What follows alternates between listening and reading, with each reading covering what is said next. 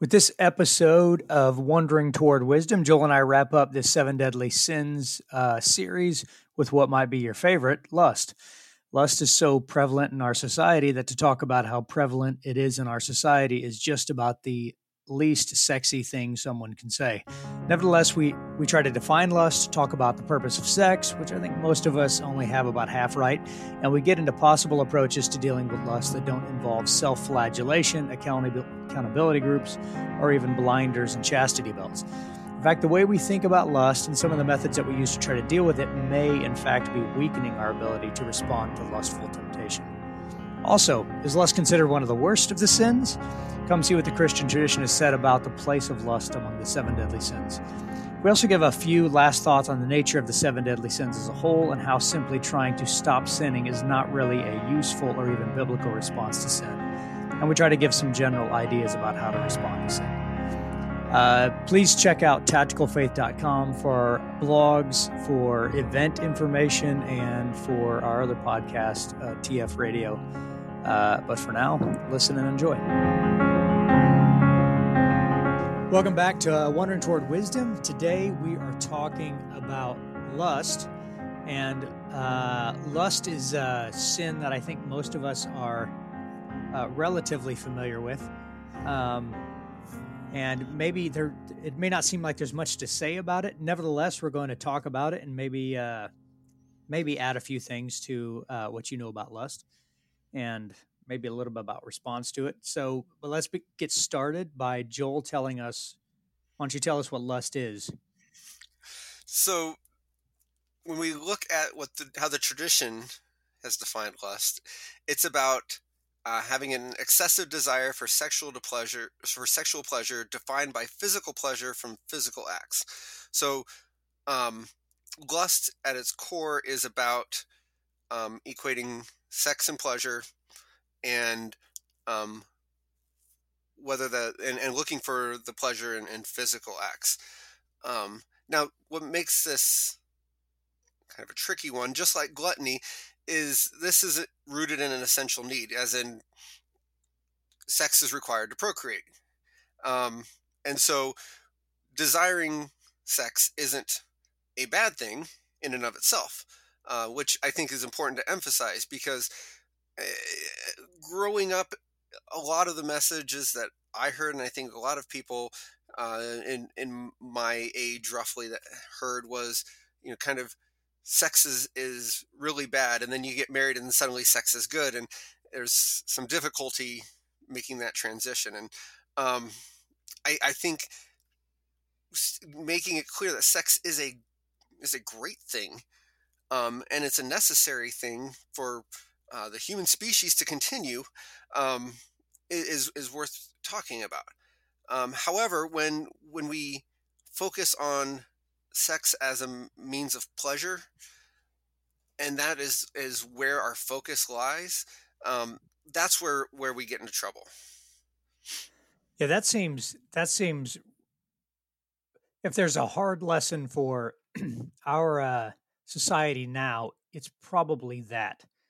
I think it's probably the idea that sex is not for pleasure, because that's all sex is for in our society. It seems like what you do is you have sex for the sake of pleasure, and then every once in a while you'll check your temperature and make sure you do things at exactly the right time so you get pregnant, produce your toy or your child, and then if the child's not right, you kill it. But then you go about having sex for pleasure again. So how is this even a message that our society could hear, including among Christians? In fact, let me add an element to this. So part of the issue is that sex is all about pleasure. Our society has concluded that sex is for pleasure, and that the creation of human beings out of it is an annoying problem or a benefit if you want to have kids. But generally speaking, it's an annoying problem. On the other side, then we have the teaching that sex is bad, sex is bad, sex is bad. You should be terrified of it. And then as soon as you get married, it's great, which, like you said, leads to some of us. And I remember struggling with, I had this general sense of like a shadowed feeling over myself for years before I realized, oh, I feel guilty for having sex with my wife, which maybe that was appropriate, maybe it wasn't. But it's almost because my attitude is directed toward pleasure, and my sense is that pleasure is bad. So, so here's the issue. Society says sex is all about pleasure, and if you want to have kids, that's cool, I guess. It seems like Christians are saying pleasure is bad, sexual pleasure is bad outside of marriage, but sexual pleasure is great inside of marriage. But it's all about pleasure. And if we go back to if we go maybe into the Catholic teaching, it seems like sex is purely to make babies. If you're not in the process of making a child, don't have sex because that's bad. Which the whole sense I'm getting is society says sex is for pleasure. I'm taught most of my life before getting married that sexual pleasure is bad, and then it suddenly becomes okay. And through it all, I'm confused about is is pursuing sexual pleasure okay? Is it a good thing? Or should I just be having babies? You see, I mean, this is a big kind Yep. of Gordian knot problem where all these things are tied together in complicated ways that lead us to some sort of semi Gnostic confusion about what I'm supposed to be doing. In fact, this came up. We're going through our catechism at church, and one of the questions was we were talking about lust. And and I asked this question, I think I just made everybody mad, and I need to apologize to my church for the way I am in Sunday school. But um, but they were talking about how you can lust after your own wife, and so therefore there's a kind of, I forget how they were describing it, but it's sort of like you need to make sure that you're not focusing on your own pleasure in the sexual act. You need to be considering your partner. And I'm like, well, yeah, that's good. And so I raised my hand and said, so the less attracted you are to your sexual partner, the better person you are, Oh goodness. right? Because the less you're focused on your own pleasure, the less you enjoy it, the better you are. And so you see the confusion that's kind of arising. Like, I- how do we get through this? So I think a key thing is figuring out what the purpose of sex is for. The problem, I think, comes when we try to reduce sex to any single purpose. So if we reduce sex to procreation, well, we're missing out on something. And interestingly, that's how the Catholic tradition is understood. But there are moments in the Catholic tradition where some prominent people say otherwise. For instance, Aquinas, uh, he criticizes the man who, in his words, is too ardent with his wife, going so far to call him as an adulterer, because he's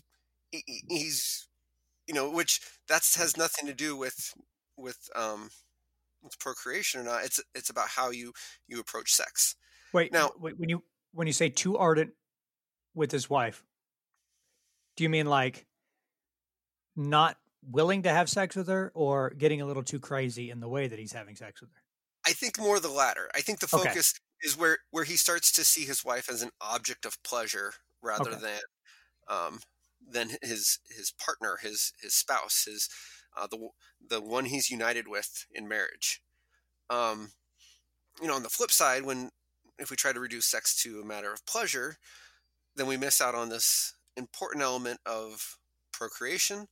Um, and in Rebecca DeYoung's Glittering Vices, she does a nice job of talking about the role of sex in unitive love, and where sex is something that helps unite man and wife in a way that, um, yes, it produces pleasure, and being unitive is a love that is uh, procreation, that is in favor of creation, but it's not necessarily just for creation of Right. of, of babies. So maybe, I mean, I think there, in some ways, there's an easy answer to this. In other ways, I think in practical terms, it becomes very difficult. But so the idea is that it is not that you should not enjoy sex and Right. you should just be, I don't know, do whatever you can to make sure that you enjoy it as little as possible, but have your partner enjoy it as much as possible. Meanwhile, they need to enjoy it as little as possible while trying to make you enjoy it. And it's just stop having sex, right? It seems like that's the solution. But that's not. It's the idea is that to enjoy something together, Yes. right? It's not I am using you, and I think a lot of this happens even in marriages. I'm using you for pleasure. You just happen to be there, right? Um, Whatever, I almost don't care who or what you are as long as I'm getting the pleasure. Um, the idea is that like just like eating, right? The proper role of eating in terms of gluttony is to enjoy food together, and that draws people together. So too, I guess lust is when the person, we use the language of objectification, when the person becomes merely an object that you use for your own pleasure. So the goal is not to not have pleasure. You should enjoy the pleasure, but it's that you're doing it together, and Right. that is naturally procreative, Right. um, because the rejoicing in love together is, in fact, the nature of the Trinity. I would Exactly. argue, Yeah. um, and that's what gives that's what ends up bringing about creation, inclusion, salvation, sanctification, the whole nine yards. So, uh, so I think that's pretty good. Um, so why is lust then bad, or how do I distinguish it from appropriate desire? That's where it gets tricky because um, maybe you're better than me, maybe our listeners are better than me, but I have a tendency when it comes to my own sin to try and explain how it's not actually sin and how everyone else's is actually sin. Um, and so and it's not just this, but in too many situations. But with lust, it's like we think we can have a tendency to think that um, the way we go about it is okay. It's the way that other people go about it is problematic. Um, the but lust becomes problematic because lust is a focus on yourself or on I I think you could even go so far to say that focusing on the procreative aspect um, can be related, and only the procreative aspect can be related to lust in the sense that I know I said lust is an excessive desire, but I think we could even say it's a disordered desire for sexual pleasure. And so if you're trying to not think about the sexual pleasure, that's disordered. That's not right. That's not the way it's meant to be, and so that's problematic as well. Um, so when we're focused on sex in some particular, or where we reduce love or reduce sex to a single purpose, what happens is we tend to lose sight of the value and dignity of other people.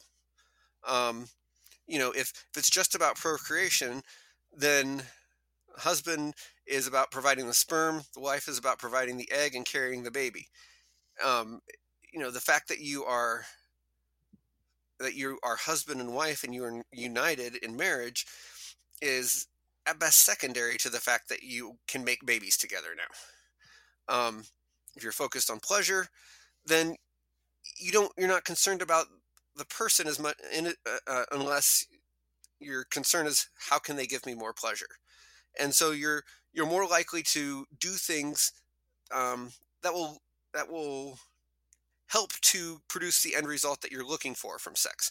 You're more willing to lie or be manipulative um, or to um, objectify the person, and all of those are problematic. None of those are how we should be approaching sex.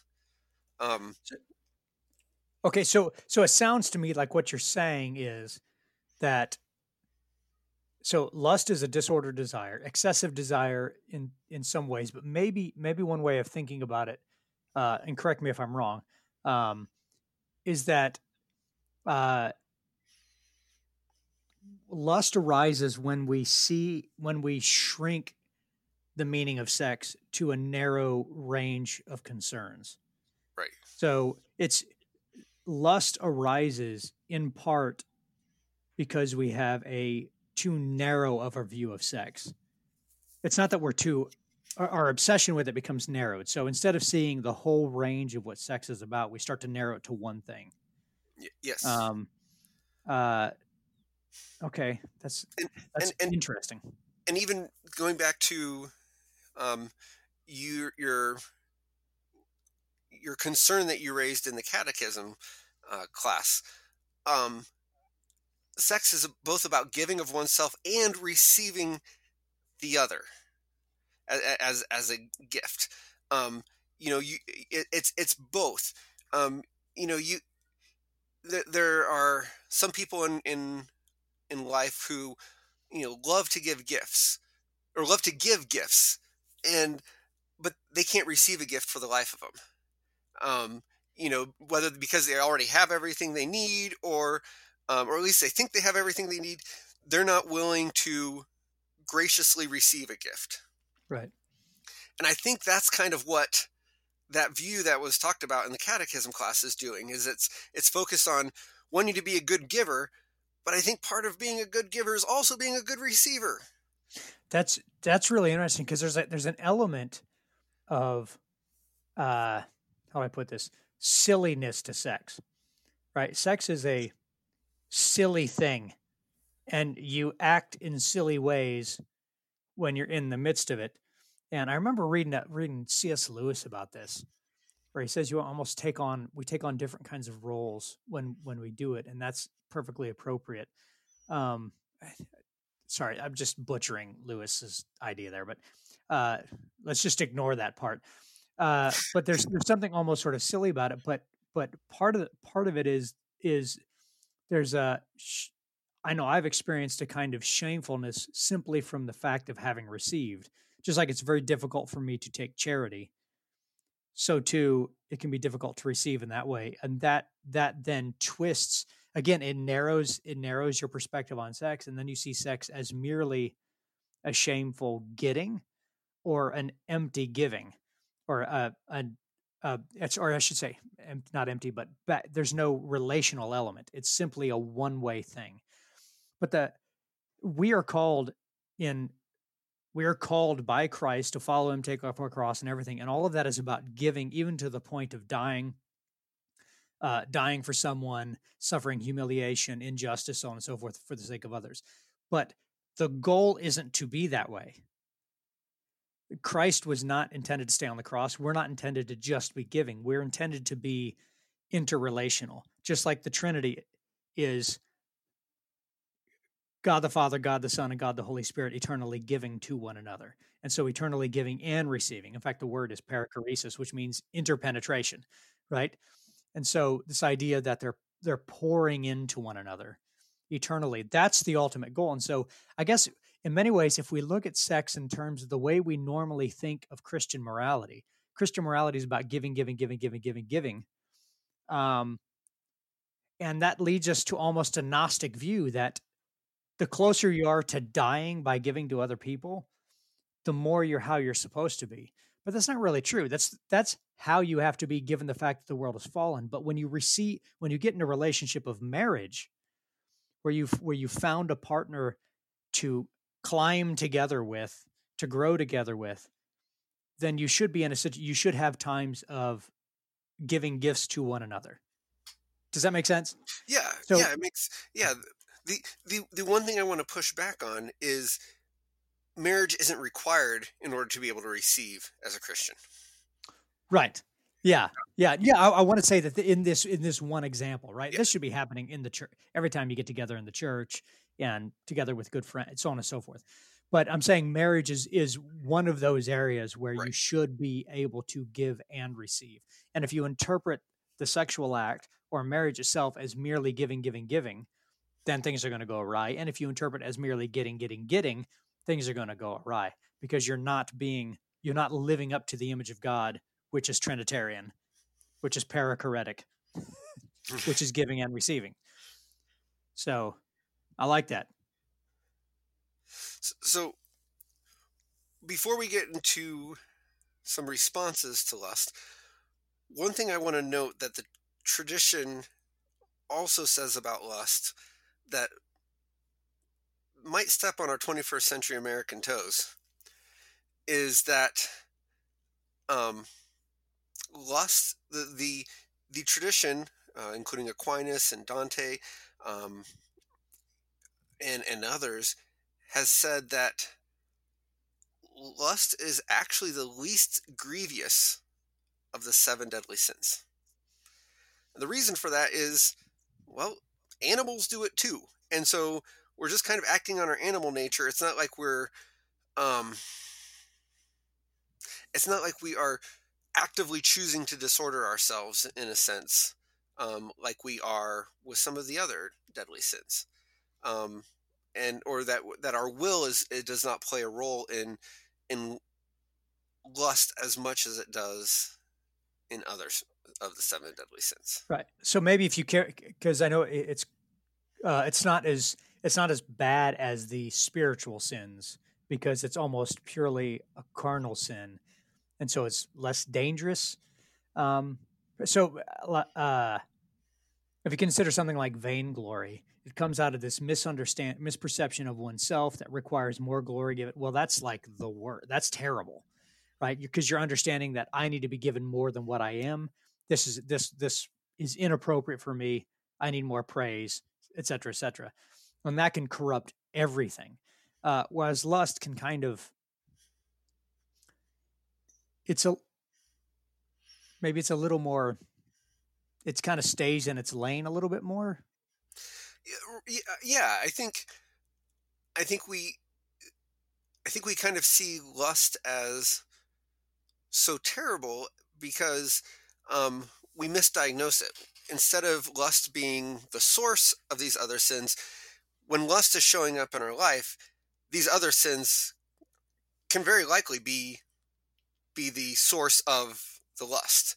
Like for instance, if you're practicing acedia, if you're going down that path of spiritual sloth, or however we want to translate that, um, if you're not being diligent there, it's a lot easier for you to give into your carnal desires, and so um, when we see lust showing up kind of as a result of these other sins, we think, wow, lust is super dangerous, when in reality lust is kind of the least dangerous, because lust is less likely to lead to the other seven deadly sins as much as the other seven deadly sins are to lead to lust.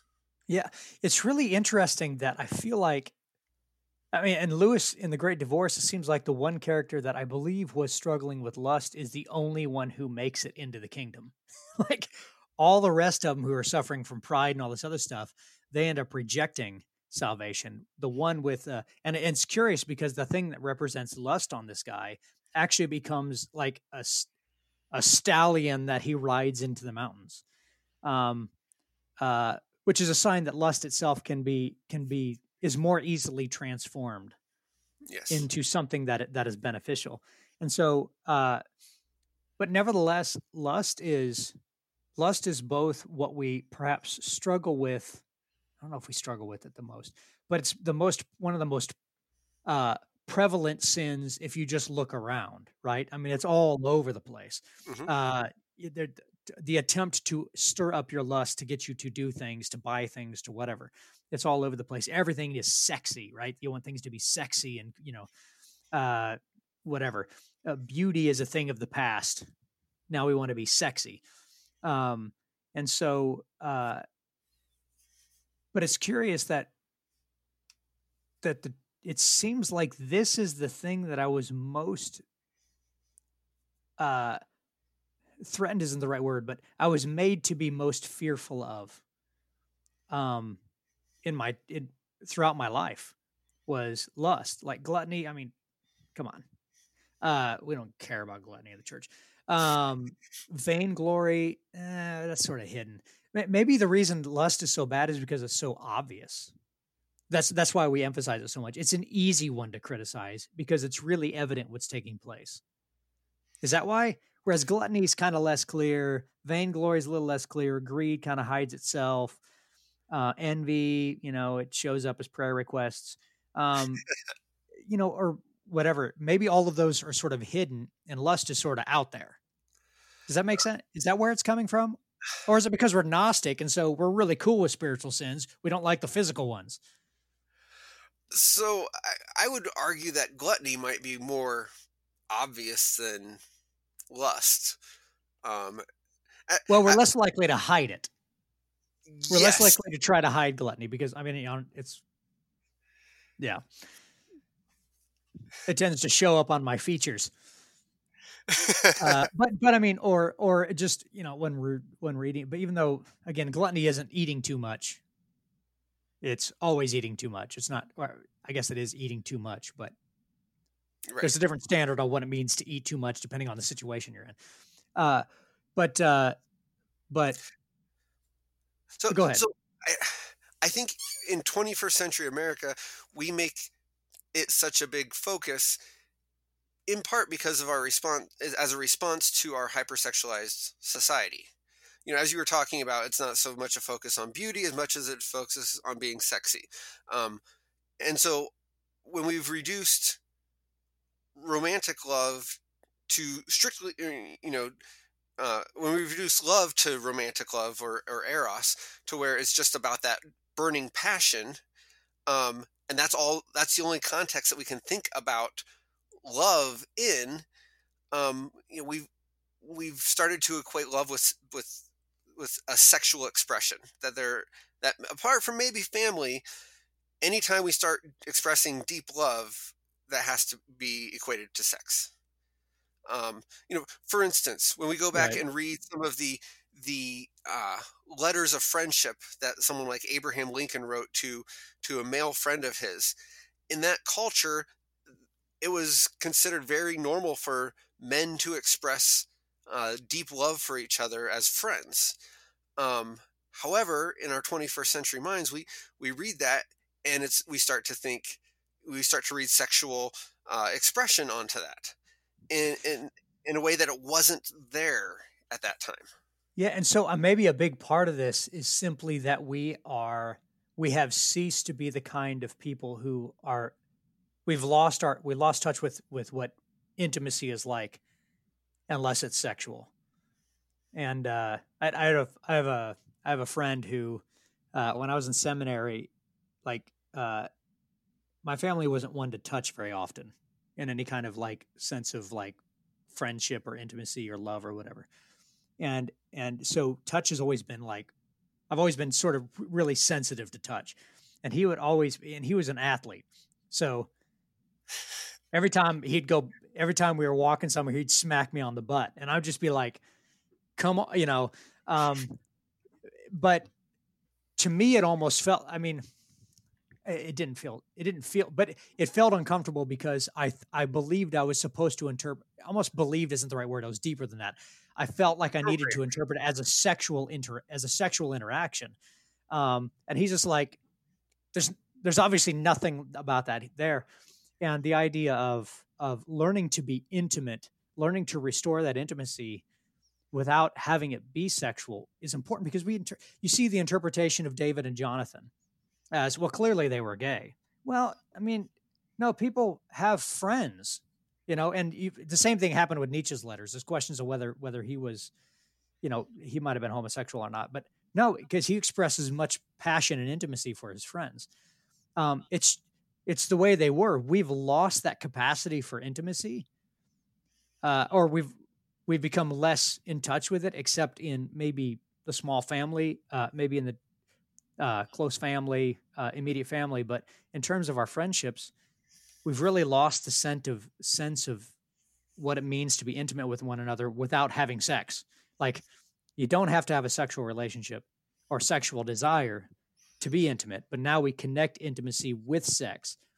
But at the same time, and it seems like as as we equate intimacy with sex, and as we become more fearful of sex in the church, it's almost like we're undermining intimacy too. And the idea, I guess, the thing I'm struggling with is we need to learn to not just intellectually and analytically divide intimacy from sex, but actually understand what it means to divide intimacy from sex in practice and become better at exhibiting intimacy without it becoming sex. Which is, I think some of us might just be handicapped in this way. Yeah. like permanently handicapped, and we need to help the next generation. Because for me, it's very difficult to do those things.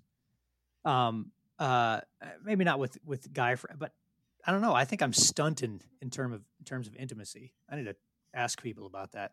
I don't think there's any question. But Well, I'll say that, um, when we were in grad school together, getting a hug from you was like unheard of. oh Now, boy, here we go.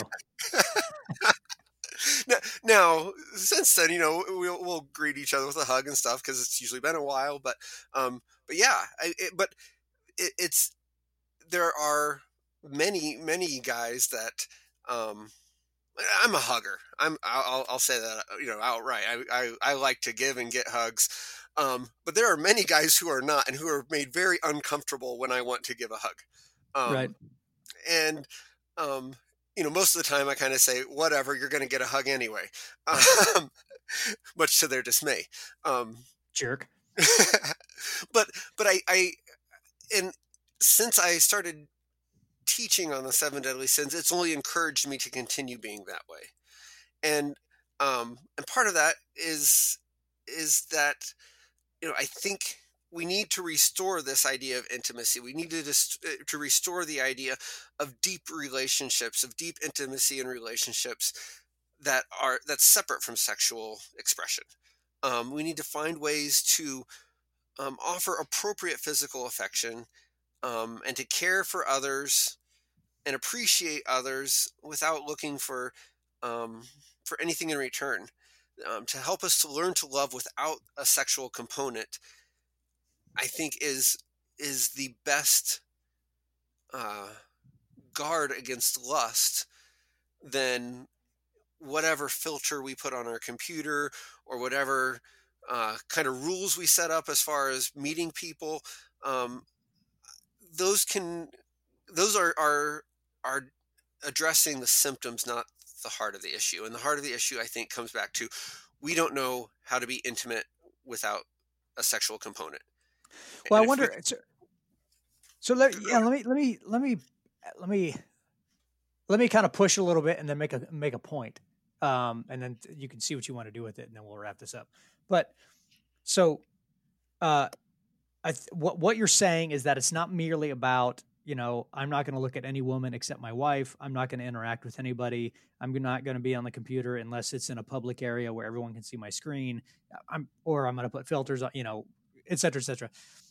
What we need to do is, as we develop intimacy, it begins to fulfill the desire that the lust is it has disordered. So, and as I become fulfilled, I have less desire for that. So it's sort of like people saying, if you eat good, healthy foods, it makes you feel so good that you stop wanting the junk food. Well, that's sort of what we're saying here, right? The disordered desire for, say, McDonald's, which is not a sponsor of this show. Um, but if they uh, want it to be, we would oh find yeah, to make we'll just delete the gluttony episode and replace it with a McDonald's commercial.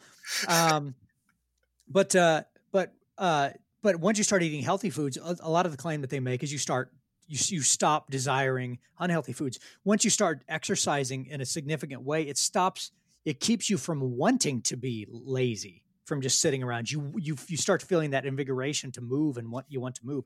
So as we develop, the goal of lust isn't. It seems like our goal is like this.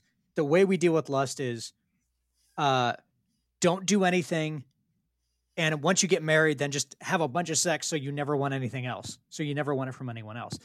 But the goal isn't to keep fulfilling the sexual desire. The goal is to develop intimacy and then have the sex arise out of that intimacy in the context of a marriage, but elsewhere for your intimacy to be fulfilled. And I think there is something about this. And I wonder how many guys, when they're dealing with porn and so on and so forth, what they're really desiring is beauty and closeness and friendship and intimacy, but it keeps getting twisted into,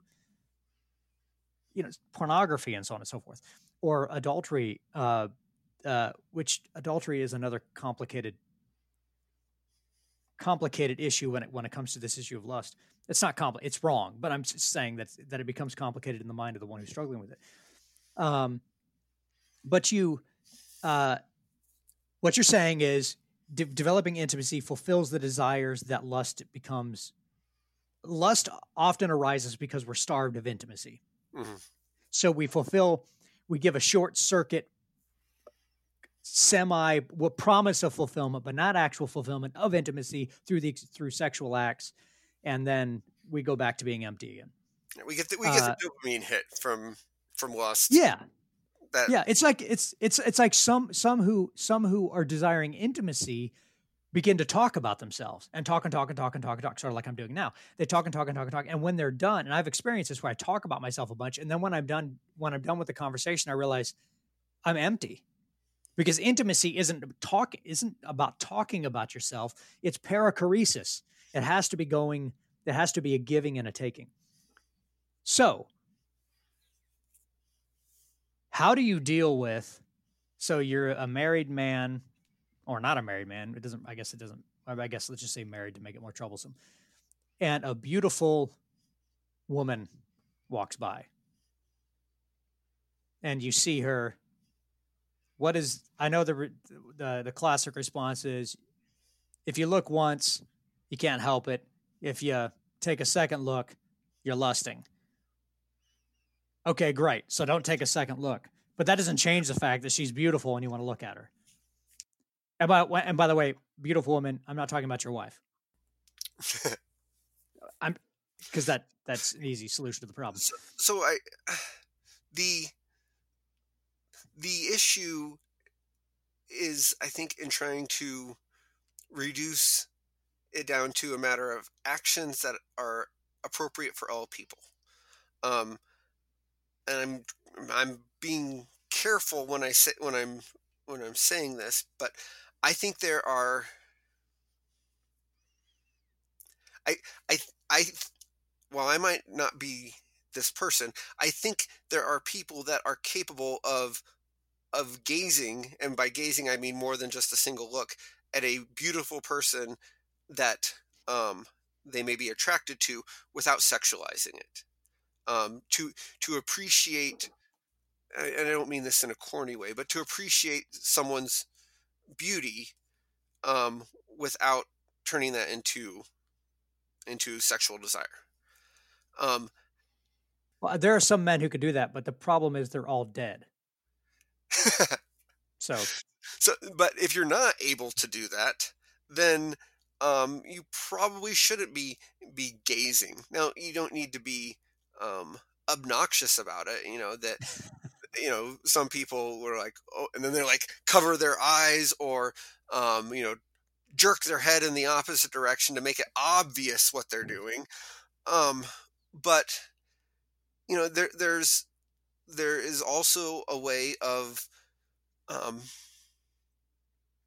trying to observe the dignity and value of a person, um, and recognizing that um, in God's eyes, all of these have you know infinite worth and infinite value, and the sexual desire has nothing to do with that worth and value of that person. um and and I think there can come a point in your life where you can say, I need to address this. I need to work on seeing that value and dignity in other people, and getting past the things that might make me distracted, for good, for better, or for worse, from the dignity and value that this person has as someone who's loved by God. and and when you're saying dignity and value, you're not talking about an abstract idea that I hold in my head. You're Right. talking about actually learning to develop the feeling that this person has dignity so that when you see them, you admire dignity. Yeah, and this is a practice that has to happen with everybody you interact with. And I Right. try to talk about this all the time. If you just engage your imagination for a moment, you begin to, and we've talked about this several times, you begin to see the depth and the wonder of the person before you. But you just have to imagine this person has an entire history. They have things that they love. They have sadness. They have pain that they've suffered. They have hopes that they're aiming at. They're full of all this, just as much as you are. Um, but I wonder, and I brought this up in my class recently when I was talking about virtue in an ethics class, and I said, I wonder how much our incapacity to the practice of learning to calmly uh, contemplate beautiful things. The fact that we don't do that is part of the reason why we can't calmly and without lust contemplate even the beauty of another person, someone that you could be sexually attracted to. So I'm saying, like, maybe the practice of going into an art museum and looking upon beautiful art and calmly doing so, or maybe listening to classical music as opposed to the quick hit hook stuff that we have now. And by the way, I'm completely and utterly guilty of this. I wonder how much that, if the practicing of learning to see beauty that requires you to calm down and attend to it and relax instead of becoming possessive about it. Does that make sense? Yeah. And I'm thinking of a quote by Simone Weil, one of my favorite quotes, where, and I'm going to paraphrase it because even though it's one of my favorite quotes, I don't seem to have it memorized, even though this might be accurate, or perfectly accurate. But she says, all other objects of desire we wish to eat. The beautiful is that which we desire without wishing to eat it. We, we desire that it be, or we simply desire that it be. So we simply want it to be. Is it possible so thinking that I'm just going to talk about women here because we're a couple of guys, but to look at a woman and to think that she's beautiful, that is not a sin. It's when you turn into a desire to want to take that, to make it yours somehow, to consume her. That's when it becomes a sin. So, and I think we try to cut this off. So we try to put a fence around the law, and then we put a hedge around that, and then we put a wire around that, and then we put a buffer around that, and we try to back it off so much that we end up cutting off the possibility of even the appreciation of beauty, which is simply impossible for us. You can't do it. You're just going to hold back, fail dramatically, hold back. It's like a balloon building up too much pressure because we were meant to appreciate beauty. But if we're just, this gets complicated because if you're like, well, I'm going to get on my phone and start looking at beautiful. No, it's not what we're talking about. Like, appreciate the beauty of the sunset, appreciate the beauty of flowers, of music, of art, and develop intimacy with friends, real intimacy that doesn't involve sex, and you'll begin to learn how to appreciate beauty without desiring to consume it. Right. And one little thing I want to push back on is, you talked about calmly appreciating, and I'm not sure that calm is the right word, because I think when you encounter beauty, it should spur deep emotions in you that may not always be calm emotions, but they're Right. not but they're not uh, emotions that consume or destroy. Yeah, I guess maybe I should, instead of saying calming, I would say non-graspingly.